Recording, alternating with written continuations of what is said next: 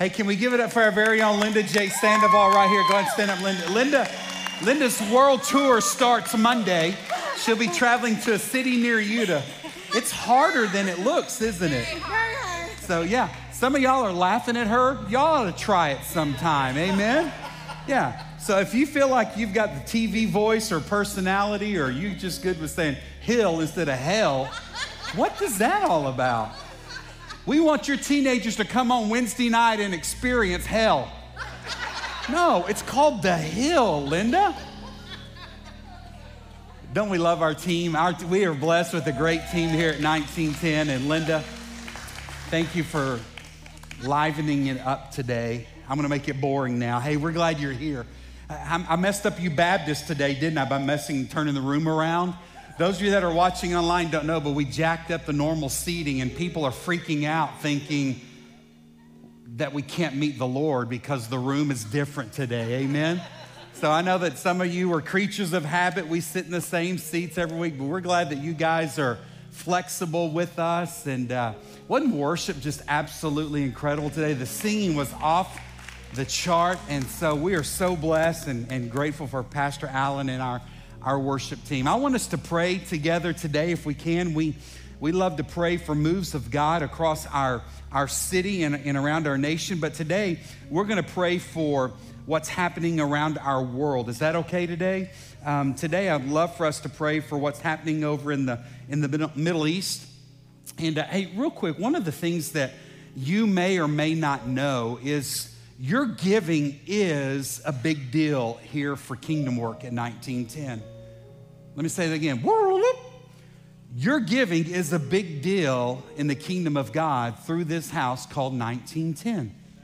Many of you don't know that maybe through your giving, through your regular online giving or dropping your tithe or offering in the red boxes that we have all around this room today, your giving goes to support works of God in some incredible ways. We do preach the gospel. We're building churches in Indonesia. We've got works happening in Guatemala. But did you know that we also support a ministry that is on boots on the ground right now in Israel called the International Christian Embassy of Jerusalem, the ICEJ.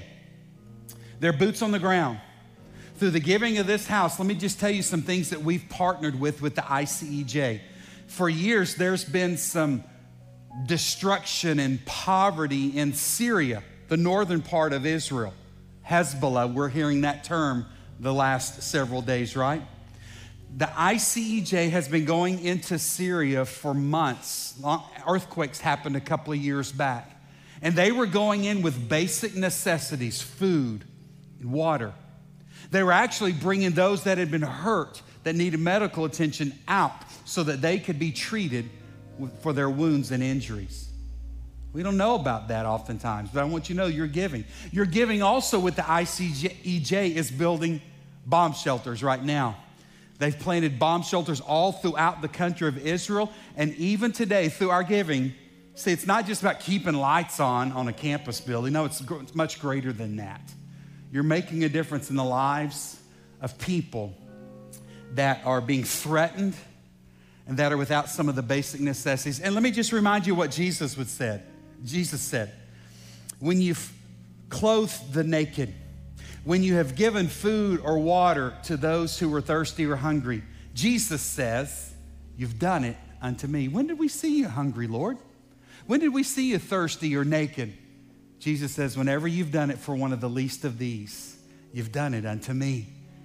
I am so thankful to be a part of a church that understands kingdom work. Not just here in Boerne, Texas. And what God has called us to, as Linda did remind us, she did nail that part. We are called to find and restore. But I'm so thankful that we're a part of a church that sees the ends of the earth. Church that's planting churches in one of the largest Muslim countries in the world. And by the way, can I give you something to pray about? Who prays during the week? Anybody ever pray in this? I want to give you something to pray about. One of our pastors in Indonesia, largest Muslim country in the world, just received his visa to come to the U.S. Yeah, that's great news. Thanks, Don. Pastor Agus Dermarwan First of all, he's one of the best looking Indonesian pastors you will ever meet. I promise you that. And when you see him, you're going to agree with me. Pastor August is coming. He leads let's just say an institution where people can go and study. He will be here in the States, and he's going to have an opportunity to come and visit us. And so I can't wait for you to see him and to encourage him. He will bless your socks off. And but your giving does that. We partner with him in Surabaya and to the ends of the earth as they're training men and women to plant gospel-speaking, Bible-believing works all throughout to the ends of the earth. Church, thank you. Thank you for that. I just want to encourage you that your giving matters. But we're going to pray today for what's happening in Israel. Is that okay? If you don't mind, grab a hand next to somebody today. Can I sit with you? Absolutely. Hold your hand. What's your name? Leah. Hey, Leah, good to see you. Have we met? Kind of. Is this weird that I'm holding your hand right now? Awesome. As a sign of unity in this house, can we just pray for what God's doing and what he wants to do in the Middle East? Father, we lift up today what's happening over in Israel and the Middle East. Father, our hearts hurt. We know your heart hurts over the atrocities that we've seen, things we've heard about. And Father, I don't know how, when, what it looks like, but I am praying for your peace to rain down. There are people on all sides that have been hurt and affected. Many have lost lives. They've lost places to live.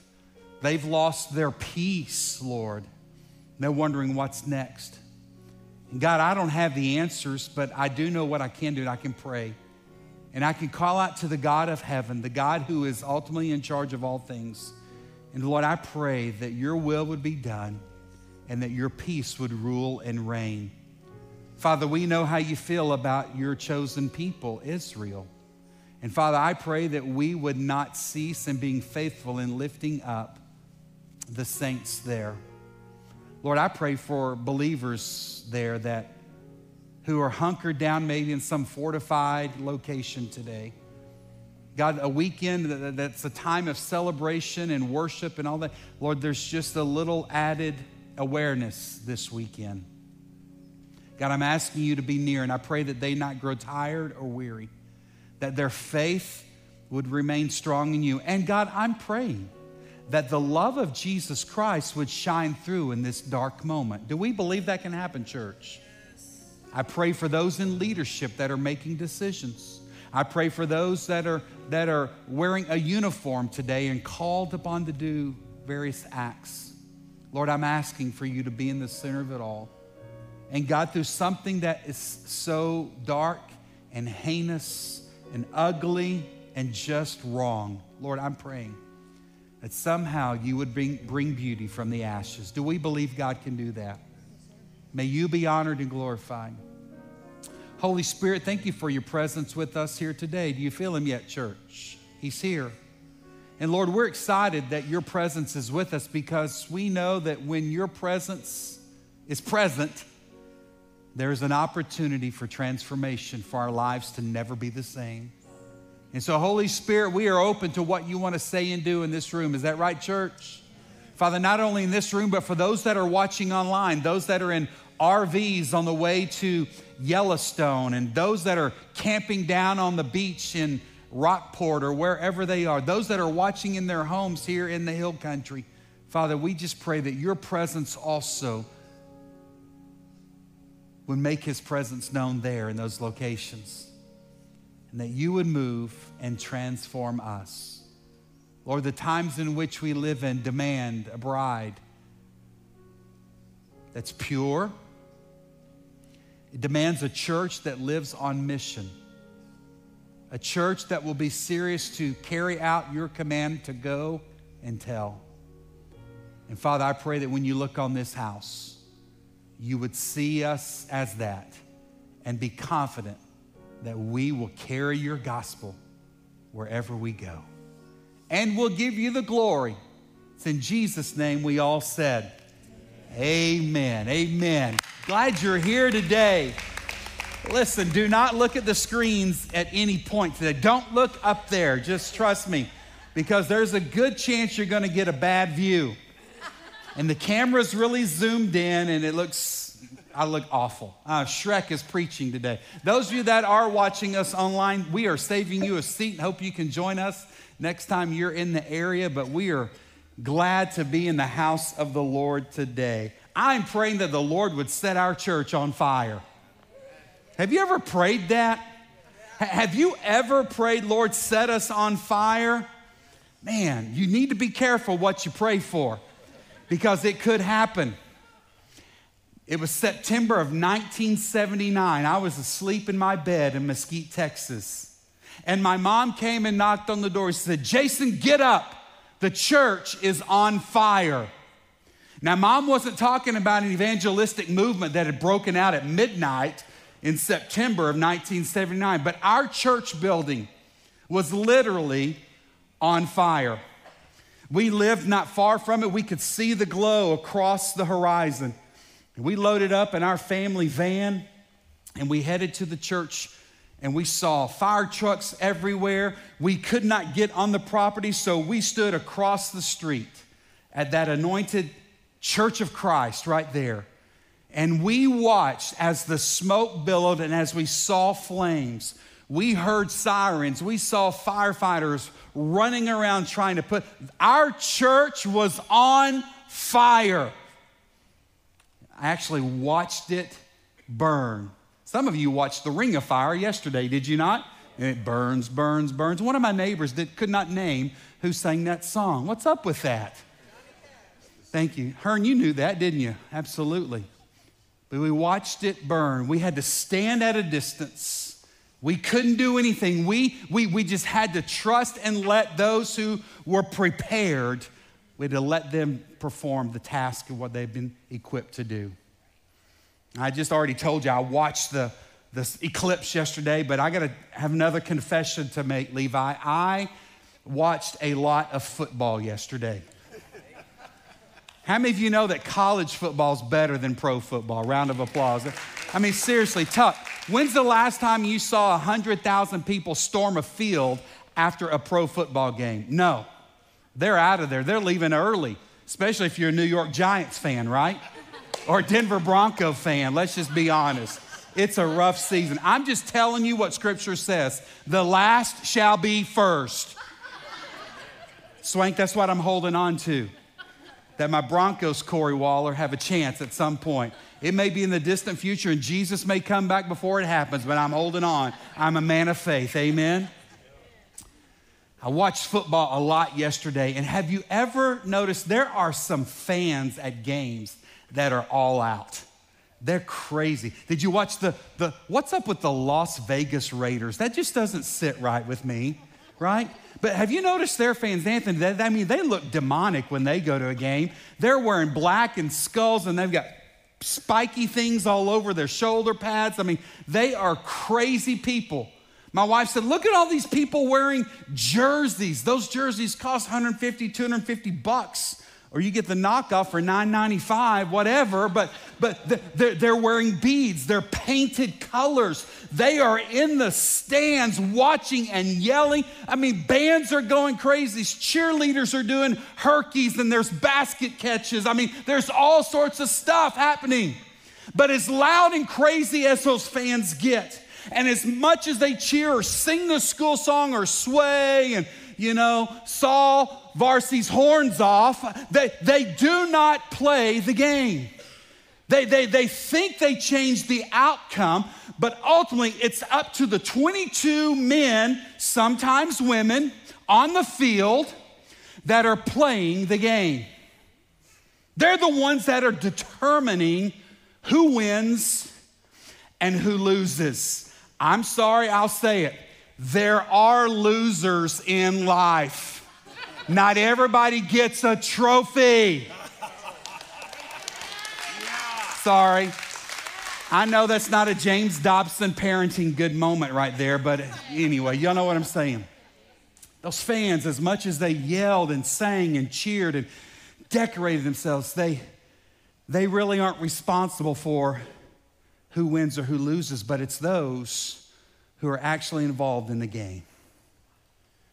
Today is an invitation for you to get out of the stands, to quit watching, and partner with the God of heaven in accomplishing something that will be victorious.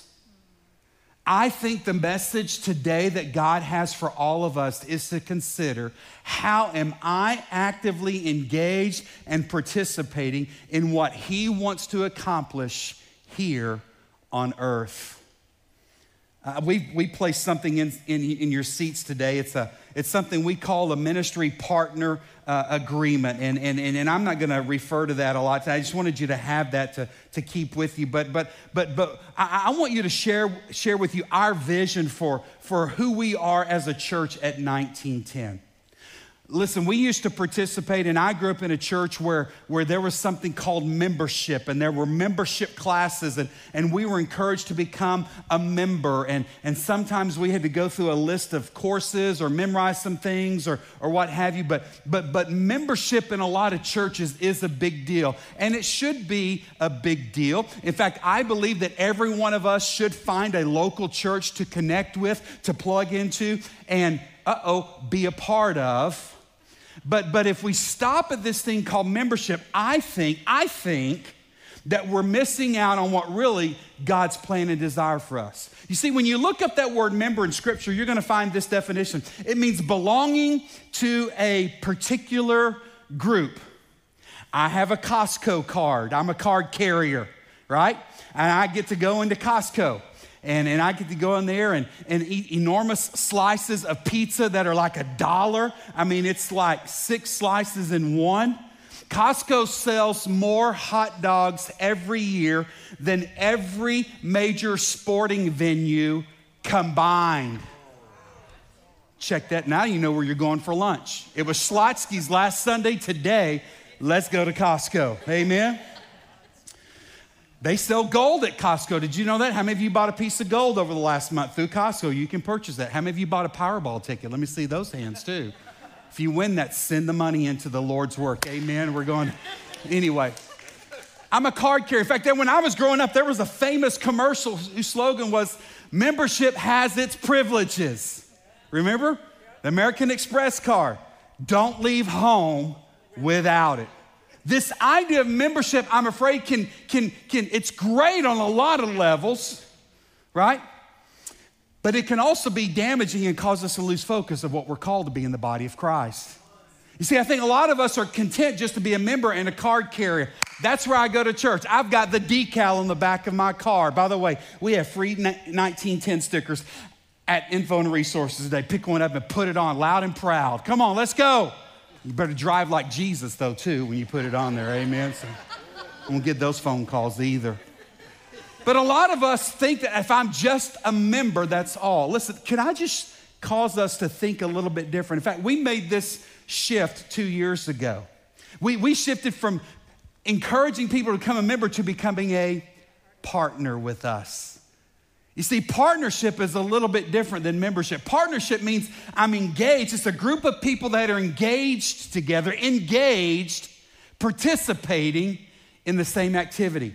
Whereas a member is more of a card carrier, a partner is more of a teammate.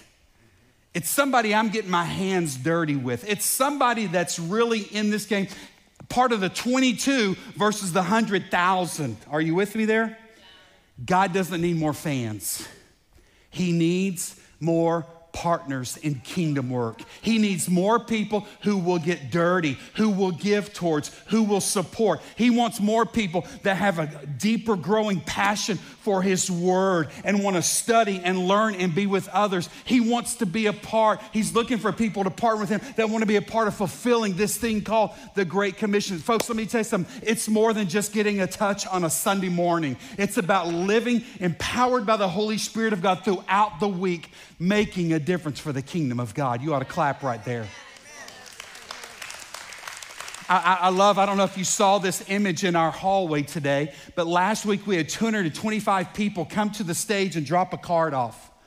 I've been preaching this series on hope and encouraging. Hey, would you begin to pray about an opportunity, a place of brokenness in the community in which you live? And we are hope carriers. We are hope dealers. Those of us who have Jesus Christ in our life, we have the hope that a broken, lost, dark, fallen world needs. Are you with me today, church? And God is calling us not just to sit and soak, but he's calling us to go and influence and to shine his light of hope in those areas. 225 of you brought a card up last Sunday. And we have those on display out here just as a reminder of ways that we can pray. People are stepping into areas of helping veterans who are suffering some post-traumatic occurrences. We've got people stepping into mental health issues. We have, I'm guessing, students that said, my school campus is where I'm gonna bring hope. We got people talking about friends groups and clubs that they belong to. Can you imagine what happens when we get out of here and we actively engage culture with the hope that we profess? In fact, can we just pause, time out real quick? Does anybody have a testimony from this week of how Jesus used you to shine his light or to bring hope to an area? Anybody? Just think, don't lie, because you know what the Bible says about that too. Lying. Hey, right here, you've got, hey, what's your name, first of all? I'm Dana. Dana, hey, I'm Jason. Have we met? Yes. Many times? Yeah, no, not many. Not many, that's good. Hey, so how were you used by the Lord this week? Well, I'm a mental health professional. I'm an LPC, and I had, and it's a non-denominational LMHA. Okay. And I had a suicidal gentleman that is a Christian, and he came in, and he was headed somewhere, and his car he went to kill himself with his car, but it bounced off and came back. And when people share that they're Christian, then I can open the door. Yeah. And I said, you have guardian angels, and God wants you here for a reason. There you go. You encouraged him with that. It was like, and he agreed. He'd called his grandpa, and then he, but anyway, he thinks he needs to be here too. So. How about that? That's awesome. Making yourself available. I love that. Someone else, how's God used you this week to shine hope, bring hope to a desperate situation? I love that. We know what caused his car to careen off or whatever. And thank you for being willing to share. Hey, now I know. Let me encourage you with this. I didn't use names, though, for HIPAA violation. That's our HIPAA, yeah, it's okay. But listen, it's about making ourselves available. God gives us those opportunities, right? What does a church on fire look like? It's the question I want us to wrestle with today. I lobbed that out in the midst of watching football games last night, and man, there were some great games on. My wife went to bed, and I still stayed up and I ate way too many chips and dip yesterday too, just a confession, but you can tell that the camera's exposing that. But I sent the note out and I said, hey, what does a church on fire look like? I sent this out last night late. Here's some responses I got back. It's bold. There's excitement and expectation to see the Holy Spirit move in its gatherings. It can't be contained. It's contagious. Fire emoji is what it has on here. Someone else put contagious. Someone put the word, it's free. Someone put my thoughts too, go back to the word contagious, and it spreads like a holy wildfire. Hey, I want to be a part of a church on fire. I want us to be a body of believers. In fact, I believe if you're in Christ, I believe that that's heaven's desire for you as well. That you would be on fire. What does that look like? Hey, if you have your Bibles, look at Luke chapter 3, beginning in verse 15.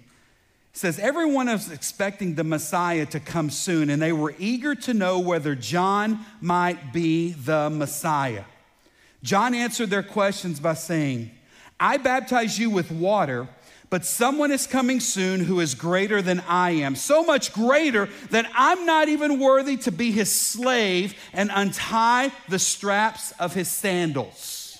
He will baptize you with the Holy Spirit and with what? So check this out. Let me pause right here before I get to the next verse. This is John, not the apostle, the disciple John, not the disciple that Jesus loved the most. This is John the Baptist. He's called the Baptist not because that's the church he attended. He's called the Baptist because he's the baptizer. Last week we baptized 8 people here out back. And if you were a part, I think we can celebrate that. And if you were a part of that, you heard me share that, right? John's baptizing people. Now listen, you got to understand something. John is a fresh voice in a world that was desperate to hear from God. Yeah. John was a fresh voice in a world that was desperate to hear from God. Might we still be living in that same type of world? It had been 400 years since the last prophet spoke. Prophets were men or women that God would use, send into a community and bring a word from God. Most of the time when a prophet showed up in your city, Ray, it was not good. A lot of times there was a word of judgment, correction, what have you.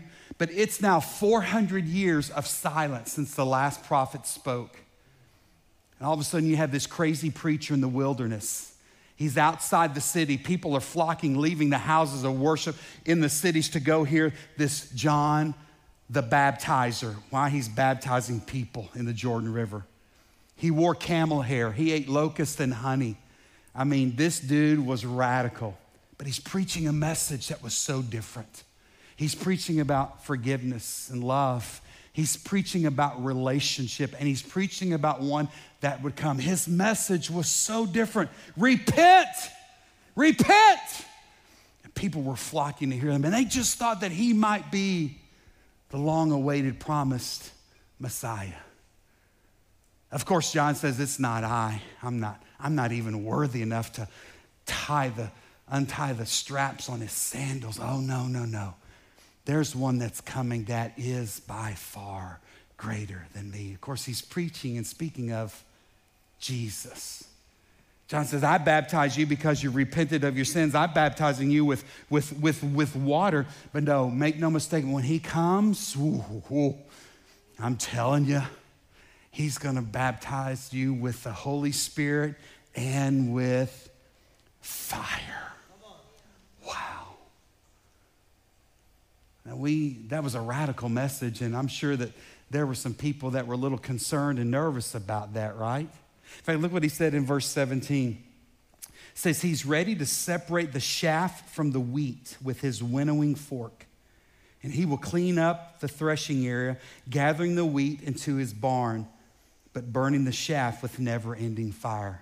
You know, a kernel of wheat has a husk around it, and they would shake it with a winnowing fork and toss it until that husk would fall off, leaving only the sweet fruit, a piece of grain, right? With all those discarded husks, and it was good for nothing, so they would just kind of push that over to the side, and they had what was left, a pure product that people could benefit from, right? Who would want fire? Fire has so many connotations. He's going to baptize us with the Spirit and with fire. They understood fire.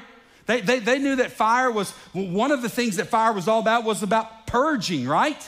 They remembered the cities of Sodom and Gomorrah in Genesis, right? That was so eat up with wrongful living and sin. And Abraham says, hey, but my nephew was there and his family, Lord. There's got to be some other believers there. Let us at least go in and give them warning and rescue them so that they can flee from the destruction. Kind of sounds like some news we've been hearing the last few days, doesn't it? But Abraham went. We know he found Lot and his family. We know that they're making their way. Don't look back, don't look back. Who looked back? Is Sarah. No, what was Lot's wife's name? Lot's wife. We don't know her name. Turned into a pillar of pepper, salt.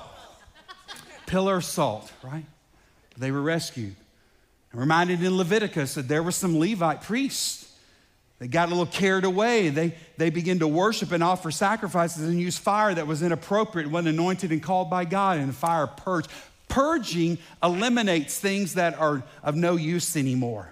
We've seen it in some farmers in their fields. After they harvest a crop, they'll burn off the husk and all the things that are left. We've seen it in certain dense areas like in Florida where they will actually set the forest on fire to burn all the underbrush away. It eliminates things that are of no use, things that are no good. Fire can get rid of that, right? We also know in the Old Testament, though, that sometimes God sent fire from heaven to cover the sins of the people. They would offer sacrifices on the altar, and the blood of the lamb would be spilt, and fire from heaven would come and take it all up, right? Purged, forgiven. We also know that fire can purify, can it not? Those of you that are wearing a precious piece of metal around your neck, or maybe on your finger, or maybe you're tough and got a tattoo, I don't know. But we know precious metals are purified to separate the things that are wrong, the fallacies within that metal from the things that, well, it makes it pure, correct? It's burned. Gold, metals, those things go through intense heat and fire to bring the impurities away from something that, then is beautiful and pure. Wow. In the book of Acts, let's fast forward there. I want to hang on to this thought of purifying. But in Acts chapter 1, the resurrected Jesus comes and makes himself known to his disciples. It says in verse 4, once when he was eating with them, this is Jesus was eating with them, he commanded them, do not leave Jerusalem until the Father sends you the gift that he promised, as I told you before. John baptized with water, but in just a few days, you will be baptized with the Holy Spirit. Jesus is here reminding them. Jesus appeared some 100 different times after his death and resurrection to people. This is his final time. He said, listen, remember what John said? John said, I baptize with water, but there would come one. Listen, guys, now's the time. I want you to go to Jerusalem and wait, because this gift that John spoke of in Luke 3, this gift that I told you would come when I spoke about it in John, I believe 16. Listen, there's something I'm going to give you that through which you will do even greater things than you've seen me do before. Yeah. It's going to be through you. You see, what was happening is Jesus came. God loved the world so much, and this is a word for someone today. That God loved the world so much that he made a way that you and I did not have to be purged and eliminated and done away with. But he made a way for you and I to be purified. Yes. To maybe go through some heat so that we could be cleansed and purified and forgiven of all of our sin. Am I talking to anybody right now? You see, God had every right to wipe us off the face of the planet, but he did not. Right. He made a way. Why would God do that? Because you need to understand something about our God. God is love. And he loves you. He loves you. In that moment that I prayed to receive Jesus Christ in my life, I am a Christian. Some of you have doubted that. You've questioned. I know. It's okay. No, I'm kidding. But I am a Christian. The moment that I asked Jesus Christ to come in my life, he sent his spirit within me. And that spirit brought forgiveness of my sins. And boy, I had a plenty. I still do. Anybody else still make some mistakes and still sin and hurt the heart of God? You better all get your hands up. You're lying, and remember what the Bible says about that. But he forgives me. And he makes me right. We sang a song, our worship team. Thank you guys for singing that song about holy, holy. The only way we have the opportunity to come into the presence of a holy God is because of Jesus. He makes us right. We can't do anything on our own. We can't clean up enough. We can't be good enough. We can't go to church enough. We can't give enough. Listen, we can't do it, but Jesus can. And so for someone listening today, have you received this forgiveness, this cleansing, this purifying that Jesus offers you? Yeah. You see, fire can do that. Jesus has reminded these disciples of his in Acts 1, you need to go because it's about to happen. It's about to happen. Fire purges, fire purifies. But I love this last part about fire that I'm reminded of. And by the way, I love a testimony. A gentleman came and grabbed me and said, hey, your sermon you were a little wrong in your messaging today. I said, oh, great. You come preach the next one then, theologian. Just kidding. I didn't say that, but he was right. He was bearing witness. He said, there's something else that fire does because it's happened in mine and my wife's marriage. God's used this church. He said, fire can also mend like a welder, bringing things back together and molding them. He said, God has used this church to do that. I said, okay, you're right. Forgive me, God. I said, you're right. It can do that, right? But fire also spreads, does it not? You see, when Jesus comes to these disciples in Acts 1, that's the imagery that he's wanting them to understand now. He said, I'm not gonna do away with the church. I'm not here to burn the church down and get rid of it. No. I wanna come purify the church, but I wanna set it ablaze because my intent is for my story to spread. Guys, that's God's plan. That's why he sets us ablaze, so that we would spread his story. In fact, look what it says the next page in Acts chapter 2, beginning of verse 1. On that day of Pentecost, remember Jesus has told him, go to Jerusalem and wait. On that day, there's about 120 believers gathered in a room. There's that or a little bit more in this room today. On that day of Pentecost, all the believers were meeting together in one place, and suddenly there was a sound from heaven like the roaring of a mighty windstorm, and it filled the house where they were sitting. What are y'all doing right now? You better watch out. It could happen. They were sitting there. And what looked like flames or tongues of fire appeared and settled on each of them. And everyone present was filled with the Holy Spirit and began speaking in other languages as the Holy Spirit gave them the ability. They were set ablaze. They were baptized in the Holy Spirit. So in turn, they would go out with a renewed passion and fire to be the people that God had called them to be. Remember what I said earlier. Heaven doesn't need more fans. It needs partners. People that are actively engaged, focused on one outcome to see it accomplished. My friend, listen, if you're in Christ, that's God's plan for you. We don't need just another Sunday with 3 or 4 great songs. And I'm telling you, we're about to sing one that's gonna make you cry. I've had tissue in my pocket all day. Thank you. We need some holy hankies in this house that I can just wave and throw around somebody. Come on, where you at, Pentecostals? Come on, I know y'all know what I'm talking about. But God has saved us. He's purified us, guys. He has set us afire. He set these 120 on fire so that it would spread. These people begin to live passionately. They begin to live on fire. You could not stop them or contain them. Listen, their lives were more in danger than ours are. But they ran with a reckless abandon. They had been changed by a reckless love. And they couldn't keep it contained any longer. Hey, what happens to a church when it is set on fire? What are the results? I'm telling you, people's lives are saved. Hey, there are empty seats in this room today, and we're saving some for those of you that are watching online, but there are empty seats. You know what fills the seats? People on fire. When we're on fire, when we're partnering with heaven, people come to watch us. They want to come and see what's happening. That's the result of a church on fire. Yeah. Healing of diseases, spiritual addictions broken in people's lives. As that gentleman declared after the first hour, relationships and marriages mended and put back together. Revival breaks out in a city and a country, and people will flock to want to see what's happening. That's what happens when a church is on fire. That's our prayer. That's what I want to be a part of.